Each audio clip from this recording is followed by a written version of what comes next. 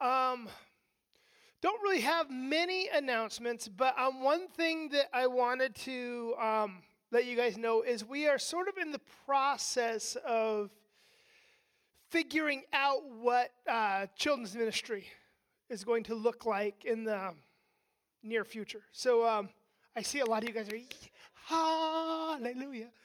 um, yeah, so we're just kind of working through what that's going to look like. In the next couple of weeks, we'll let you guys know what's happening and go from there. It's kind of new ground for all of us here.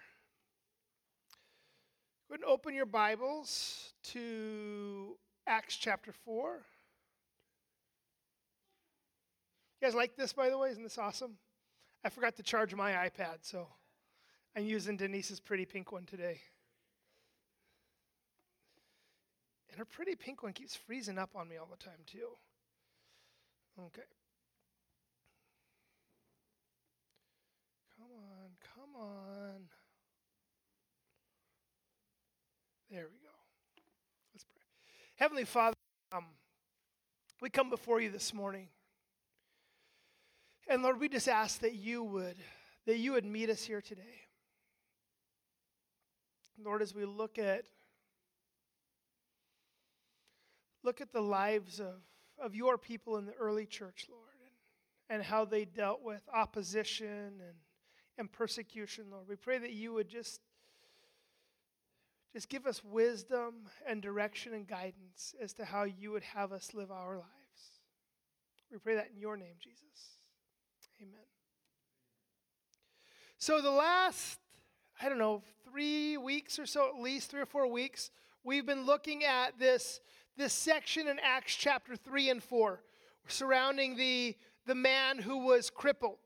And remember, Peter and John were approaching the temple, and they made eye contact. And remember, the guy thought he was going to receive something, and Peter says, "Silver and gold have I none, but what I have I give unto thee, arise and walk." And remember, Peter takes him by the hand and pulls him to his feet, and immediately the man was healed.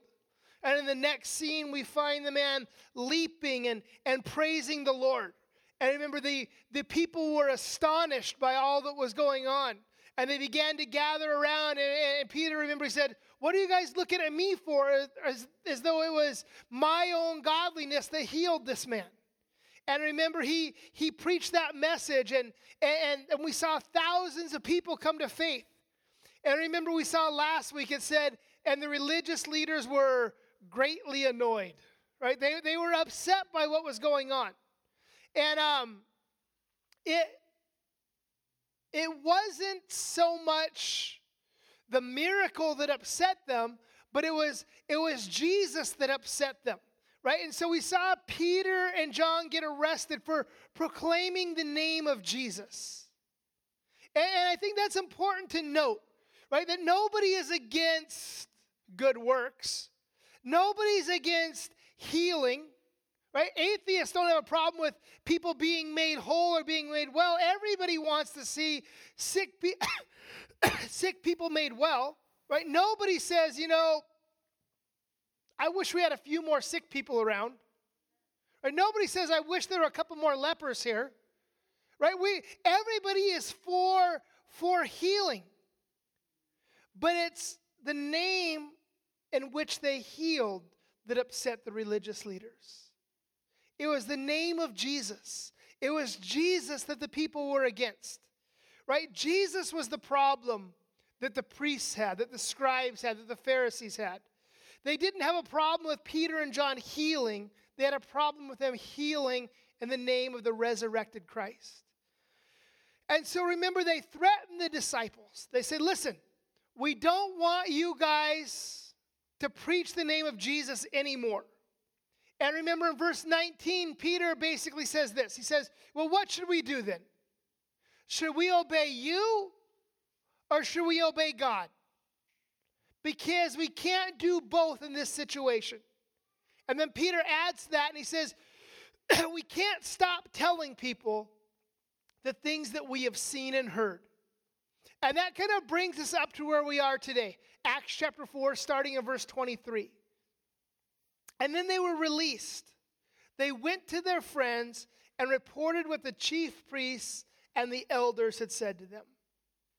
So Peter and John, they get out of jail the next morning. They've been sternly warned not to continue preaching the name of Jesus. And so they run home and hide under their covers. No, it's not what happened at all, right? What's it say they do? They go back to the other believers.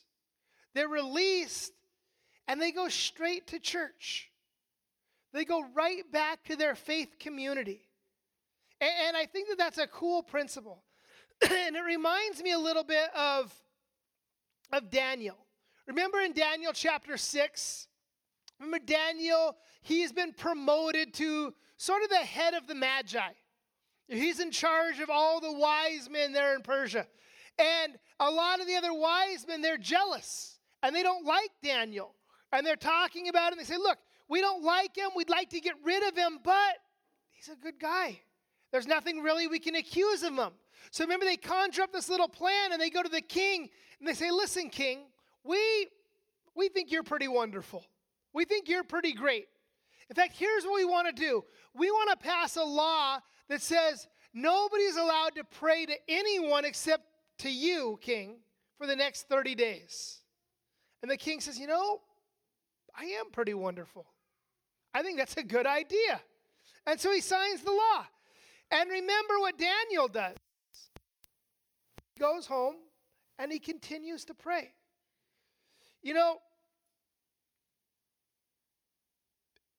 Daniel could have avoided the wrath of the authorities if he'd gone home and just not prayed for a month, right? Daniel could have stayed out of trouble if he would have gone home and just prayed quietly in his bathroom. Right? Daniel could have gone home and just sat on the couch and prayed with his mouth closed. And everything would have been fine. But what does Daniel do? He goes home and he throws open the windows, doesn't he? And he continues to pray like he always had. And I like that principle. I think that he did in practice what Peter is saying with his words here, right? He said, well, look, we want to follow the law, but where man's law and God's law conflict, we're going to choose God's law over man's law. Right? So Peter and John, they're released and they go to church. And I like that. I think there's an important lesson for us there. Right? Where do you go when you're suffering? Where do you turn when life gets hard? When difficulties come? Where do you go when you're celebrating? Where do you go when you're rejoicing? Who do you share life with? Who do you fellowship with? And that's an important question because it makes a big difference in our lives. And of course, I'm not saying that we shouldn't have unbelieving friends, of course. I'm not saying that Christians should only hang out with other believers. But where's your fellowship at? Who do you connect with? Who do you draw your strength from? Solomon says in Proverbs chapter 13, verse 33, whoever walks with the wise becomes wise, but the companion of fools will suffer harm. And Paul is kind of playing on that a little, I think, when he writes to the church in Corinth. And remember, the church in Corinth was plagued with sin and corruption and worldliness. And Paul writes in 1 Corinthians chapter 15 and verse 33, do not be deceived. Bad company ruins good morals. And some of your other translations say something like, bad company corrupts good character. And what he's saying is this.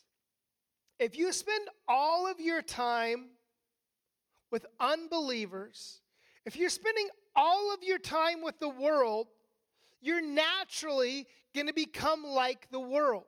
It's just sort of the nature of things, isn't it? It's just the way things work. You become more and more like the people that you hang out with. And I think we've all experienced that. You know, you've had friends growing up that you spent every day with, all summer with, or you worked with. And, you know, somebody asks a question, and you both answer the same thing at the same time. You're kind of in sync, right? You can kind of finish each other's thoughts.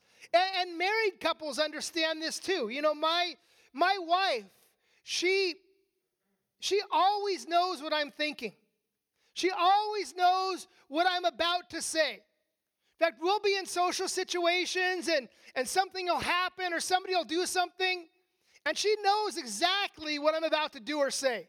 And she'll give me the eye. Like, don't you say that. Don't do it. Because she knows what my inclinations are. And that's kind of what we're talking about. We develop an intimacy with those that we spend a lot of time with. And as you continue to spend lots of time with people, you begin to share the same opinions, kind of the same way of thinking, the same worldview.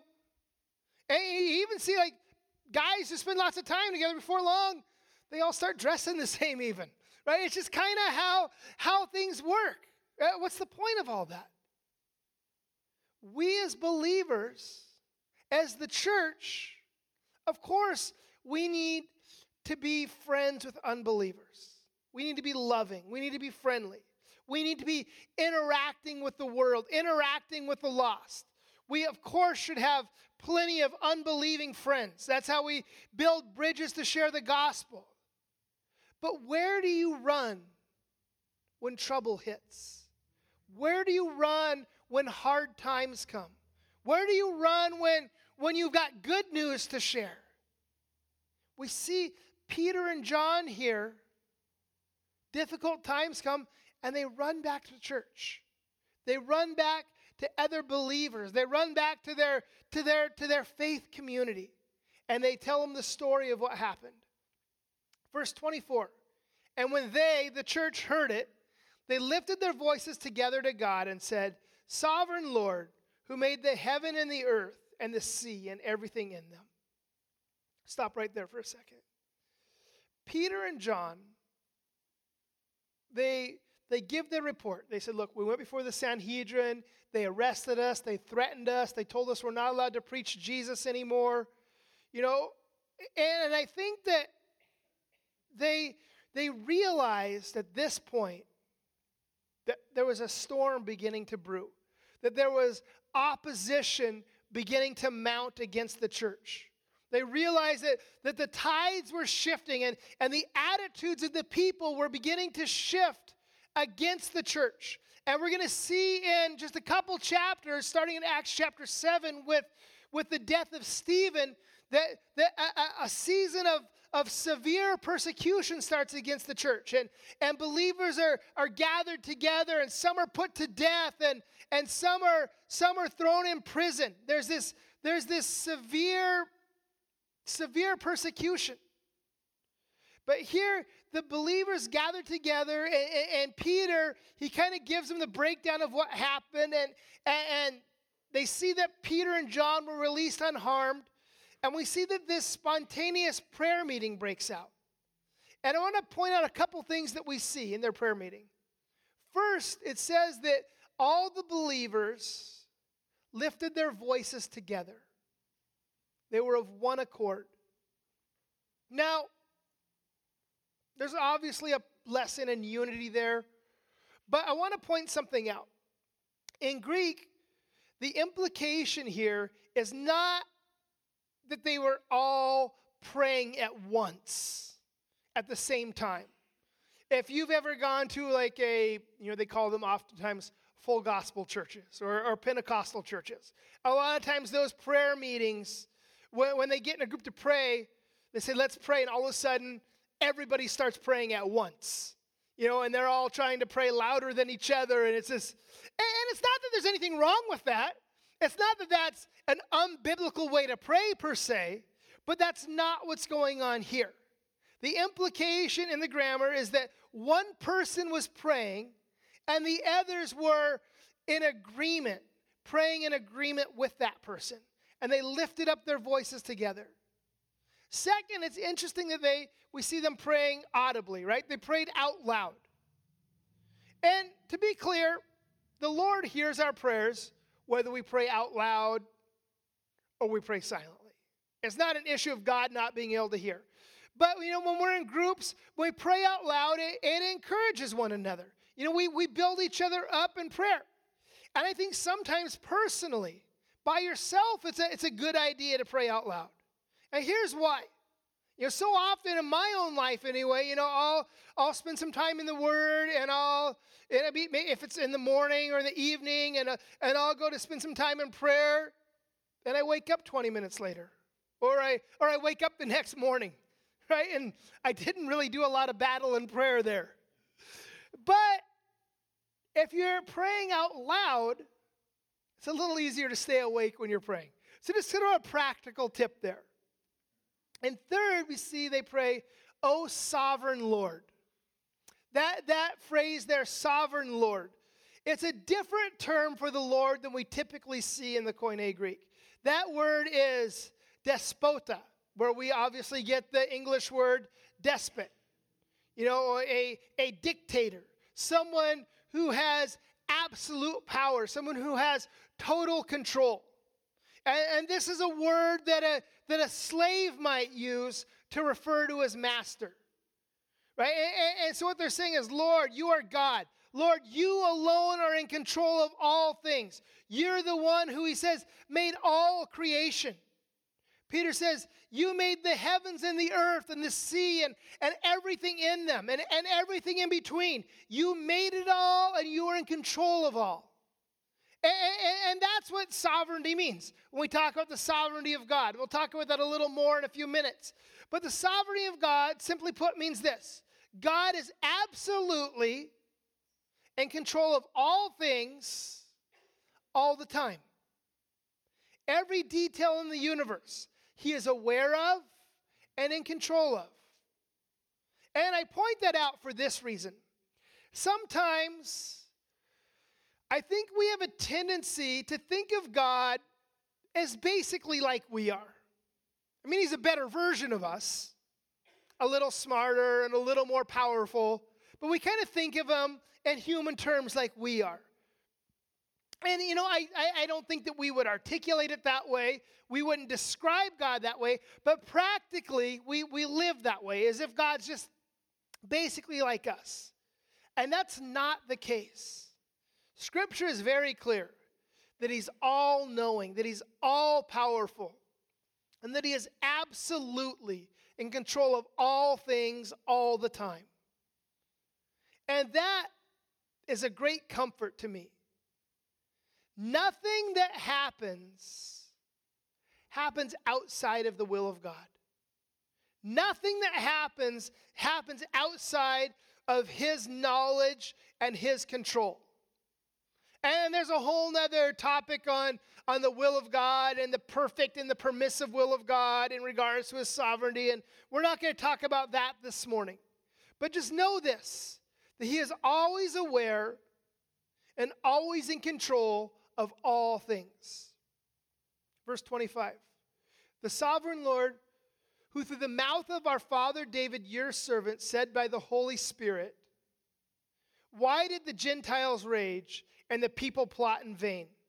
The kings of the earth set themselves, and the rulers were gathered together against the Lord and against his anointed. So there's a couple of interesting things we see here in these couple verses. They're quoting Psalm chapter 2. And so look at what Peter says. He says, the sovereign Lord spoke through our ancestor David. What do we learn about the apostles' view of the Old Testament from that? What do we learn about the apostles' view of Scripture? We see that their view of Scripture was the same as ours, right? They believed that the Bible was the inspired Word of God. They believed that the words written in the Old Testament were the voice of God. They were the heart of God spoken through the mouths and the pens of men. And Paul, of course, reiterates that same thing in 2 Timothy chapter 3. When verse 16 he writes, "For all scripture is breathed out by God and profitable for teaching, for reproof, for correction, and for training in righteousness, that the man of God may be complete, equipped for every good work." The Bible is the heart of God communicated to the minds of men. And the early church, they recognized this. And they had a very high view of Scripture. They took Scripture literally. They accepted it as God's word and the final authority in their lives. There are a lot of people today, and throughout history really, who really like to use Command C and Command V when it comes to Scripture, right? They like to cut and paste. They like to select the portions they like and disregard the portions that they don't like. You know, everybody likes the part where it says that the peace of God that surpasses all understanding will guard your hearts and minds. Everybody likes the verses that talk about heaven and talk about we're going to have joy like torrents of living water. Everybody likes those parts. But they don't really like the parts about judgment and about the call to holiness and purity and integrity. They don't care for those parts. But here's the thing. The Bible, the Word of God, it's it's an all or nothing deal, right? We either believe it and accept it as a whole, or we reject it completely. We either accept or reject God's authority in our lives. The second thing I want to note in this, and we've talked about this 2 or 3 times recently as we've been going through this passage, but it kind of keeps coming up over and over again. These guys here, they began to quote Psalm 2 from memory. They knew the Word of God.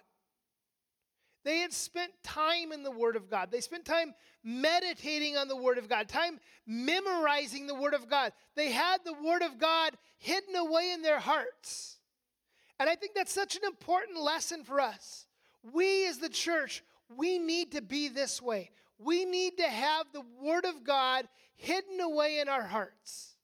Because there will be times in your Christian life when the Lord calls you to minister to somebody, to share the gospel with somebody. And it may be that you don't have a Bible with you. Maybe your phone's dead and you can't access your Bible apps. And there'll be a time when you need to share the Scripture. And if you don't have it hidden away in your heart and in your mind, you're not going to have anything to share.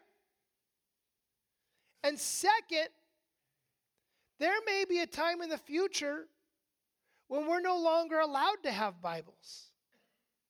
I read an article last year, and I was reminded of it this morning, of this pastor in Hawaii.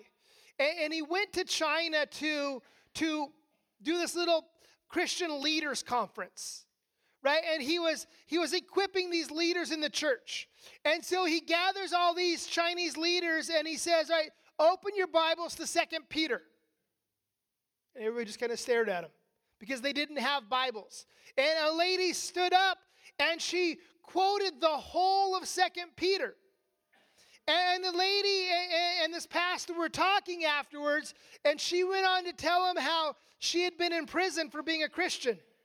And what they would do oftentimes is they would get a page or two of text, and they would memorize it. And then they would pass it around. And so whenever you got a page, you would memorize it real quick and give it to another prisoner. And she said this, and this is why I remember the article. She says, that's why we memorize it as fast as we can. Because even though they can take the paper away, they can't take what's hidden in your heart. And I thought that was so profound. They can take our Bibles away. They can delete our Bible study software. They can censor the internet. They can stop supporting our Bible apps. But they can never take away what we have in our hearts. In verse 25, he says, "Why did the Gentiles rage and the people plot in vain? The kings of the earth set themselves, and the rulers were gathered together against the Lord and against his anointed." So Psalm 2 here is basically a psalm dedicated to the sovereignty of God. It talks about how the rulers and leaders and powerful men make their foolish plans to move against the Lord. And it's prophetic as well, because Peter quotes in the end of verse 26 here, quoting Psalm 2:2, he talks about how the powers of the world will rebel against the Lord and against his anointed one, his Messiah, right? His Christ. That's what the word anointed one means. It means the Christ. And Peter and the church here, they recognize that this psalm concerning the sovereignty of God was being fulfilled in their presence. It was being fulfilled in their midst as these men in power tried in vain to stop the plan of God. And he goes on in verse 27. He says, "For truly in this city they were gathered together against your holy servant Jesus, whom you anointed, both Herod and Pontius Pilate, along with the Gentiles and the people of Israel." And so Peter says this. He says, we've seen Psalm 2:2 unfold in our midst. We've seen men in power try to stop your will. We've seen men in power try to stop the proclamation of the gospel. We saw Herod and Pilate do their best to kill Jesus in conjunction with those religious leaders. But Peter says, "Lord, not even death could stop your plan." And then he says in verse 28, he says, "To do whatever your hand and your plan had predestined to take place." Peter says, look, they thought that they were doing their own bidding, when in reality they were doing your bidding, Lord. He says, you had determined in time past exactly how this whole thing was going to transpire. And again, he's talking about the sovereignty of God here. Talking about how God is absolutely in control of all things at all times. And that's important for us to understand. That everything from the expanding of the universe to the interaction of protons and neutrons and electrons, right? God is absolutely in control of every detail in the universe. And he says that he has a predetermined plan, a predestined plan. Nothing happens that God is not aware of and in control of. And in this instance, right, Herod and Pilate and the Jewish leaders, they were rising up against Jesus and they murdered him. But that was all part of God's divine eternal plan that was set in motion before time even began. John talks about this in Revelation chapter 13, verse 8. He talks about the Lamb of God that was slain from before the foundations of the world. And in Ephesians chapter 1, starting around verses 4 through 14, it talks about that. How we were selected from before the foundations of the earth. God has a predetermined plan for how things are going to unfold. And he's in control of all things at all times. And that's encouraging to me. And it should be encouraging to you that nothing happens in our life that catches the Lord off guard, that he isn't aware of. And don't misunderstand. I'm not saying that everything that happens to you, that God caused it to happen to you. But he is aware of it. And he knew that it would happen. And he has a plan to use those things to his glory and to our benefit. That's what Paul's talking about in Romans chapter 8, verse 28, when he says, "For he works all things together for good, for those who love God and are called according to his purposes. Not everything that happens is good, but God is on the throne. God is in control, and he can use those things for good. He can repurpose those things for good. He can take those unfortunate events and tragedies in our life, and he can reshape them, and he can remold things out of our brokenness and make something beautiful out of them. He goes on in verse 29, and he says, "And now, Lord, look upon their threats, and grant to your servants to continue to speak your word with all boldness, while you stretch out your hand to heal, and signs and wonders are performed through the name of your holy servant Jesus."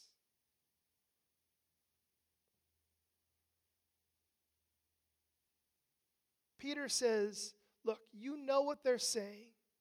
You know what your adversaries are doing. You know the threats that they're making against us. Peter says, give us boldness. And I don't want you to miss what Peter is saying here. I want you to see what he just prayed. When he says, give us boldness, in essence, he's asking for more trouble, isn't he? He says, listen, Lord, we know that trouble is coming. We've been warned. He says, another translation says, help us not to shrink back in the face of danger and adversity. It reminds me of Hebrews chapter 10, verse 39. It says, but we are not of those who shrink back and are destroyed, but of those who have faith and preserve their souls. Peter says, Lord, give us the strength to boldly preach Jesus Christ. Despite the danger, despite the threats, despite what's about to happen, give us boldness and courage, and help us not to shrink back as we fulfill your will for our lives. He says, as you, Lord, stretch out your hand, as you work among your people, as you heal, as you move, Peter says, use us to glorify your name. And I love Peter and John's attitude here, that they didn't pray for safety. They didn't say, oh, Lord, please don't let any harm befall us. Lord, please don't put us in any dangerous situations. No, they said, Lord, we are in a dangerous situation, so give us courage and give us strength and give us boldness to do your will no matter what the cost. It reminds me a little bit of Psalm 23. Remember, David is talking, and he says in verse 4, even though I walk through the valley of the shadow of death, I will fear no evil, for you are with me. Your rod and your staff, they comfort me. Look what David says. Look what he doesn't say. He doesn't say, Lord, lead me around the valley of the shadow of death. Lord, give me a little detour here. He says, Lord, I know that when I go through the valley of the shadow of death, that you're with me and that you're going to protect me and comfort me. And that's what the disciples are saying here. Lord, we know that trouble's on the horizon. We recognize that hard times are coming. Give us the boldness and the strength and the courage to face it. Let us be faithful, Lord, no matter what the cost. And as I mentioned, Acts chapter 7, they're going to start paying the cost. When they start dying for their faith, when this extreme persecution starts.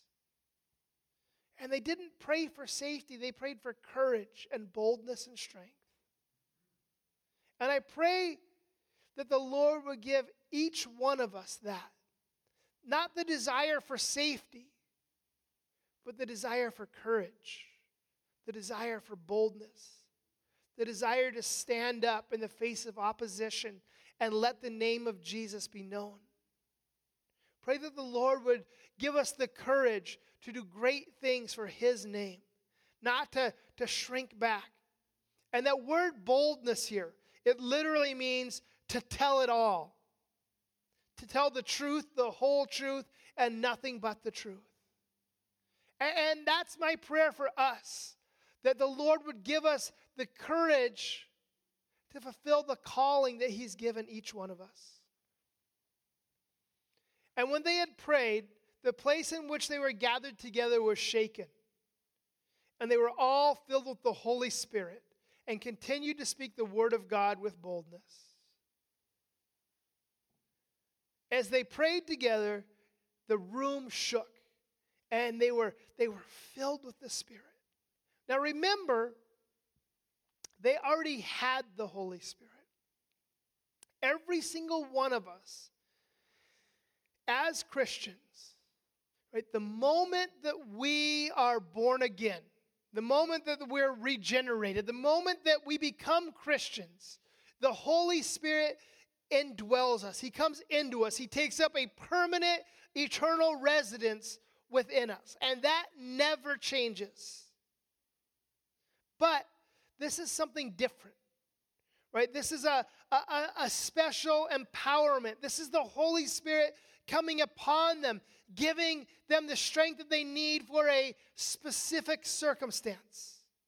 The Holy Spirit empowered them, and they went out boldly and bravely and courageously, not worrying about themselves, but seeking the kingdom of God. And I read that, and I can't help but think that we, the church today, we're desperate for this. We need this in our lives. We need this constant refilling of the Holy Spirit. We need this empowerment of the Holy Spirit. And it's not a one-time thing. Last week we were talking about the Holy Spirit, and I used that analogy that, if the church were a bus, the Holy Spirit is the fuel that powers it, right? The Holy Spirit is the fuel that drives it. And here's the thing with that analogy, the Holy Spirit being the fuel, right? My bride, she drives an old Land Cruiser, and it's a V8, it's all-wheel drive, and it gets about 12 miles to the gallon. And so her Land Cruiser, it's never seen a gas station it didn't like, right? Costco is its second home, right? Always at the gas station with that thing. It constantly needs to be refilled. And we are the same way. We constantly need to be being refilled by the Spirit. That filling, that outpouring, that empowerment of the Spirit, it needs to be an ongoing, continual thing in our lives. And let me say this as we close. I don't know what the future holds for the church. And we talked about this a little bit last week. We know ultimately what's going to happen, right? We know ultimately we win. But we also know that the world hates Jesus. It's always hated Jesus, and it always will hate Jesus. And because the church is the bride of Christ, and we represent Christ to this world, the world hates us as well. And sometimes it hates us more than other times, but the world is always opposed to the church. And as we serve God, we're going to encounter persecution. Paul talks about that. He says, all who desire to live godly in Christ Jesus will suffer persecution. And that persecution looks different in time to time and place to place. And we might not see severe persecution in our country next month, right? But we know ultimately what's coming. All who desire to live godly in Christ Jesus will suffer persecution. And we, like no other time in our country's history, we are living in very uncertain times, aren't we? I was reading the news this morning, and I read about this guy in Florida who drove his car into a Catholic church, and he hopped out and poured gas all over and lit it and drove away. And we read that, and that's shocking to us. But that's not that uncommon in other parts of the world. You read in India and Africa and Asia, churches being locked up with the church inside and being set on fire, right? The church has always suffered persecution. And it always will. But here's the thing. You know, the way that our country is moving right now, and I typically try to refrain from talking about political issues and politics and stuff. I don't think that the pulpit's the right place to address those things. But I'll say this. In our country, in our culture, we're seeing this relentless march towards socialism. And historically, socialism is not friendly to religion in general and Christianity specifically. And I think as we continue as a culture to move more and more in that direction, we're going to see more and more restrictions put on the church. And I think that's a reality that we have to embrace. And the question is, what do we do when that happens? What do we do when real persecution arrives at our doorstep? I think the answer to that depends a lot on what we do today. Are you strengthening yourself in the Lord today? Are you meditating on His Word today? Are you hiding His Word away in your heart today? Are you being filled with the Holy Spirit now? Are you trusting in His sovereign will for your life right now? It says in Proverbs chapter 28, verse 1, the wicked flee when no one pursues, but the righteous are bold as a lion. I love that.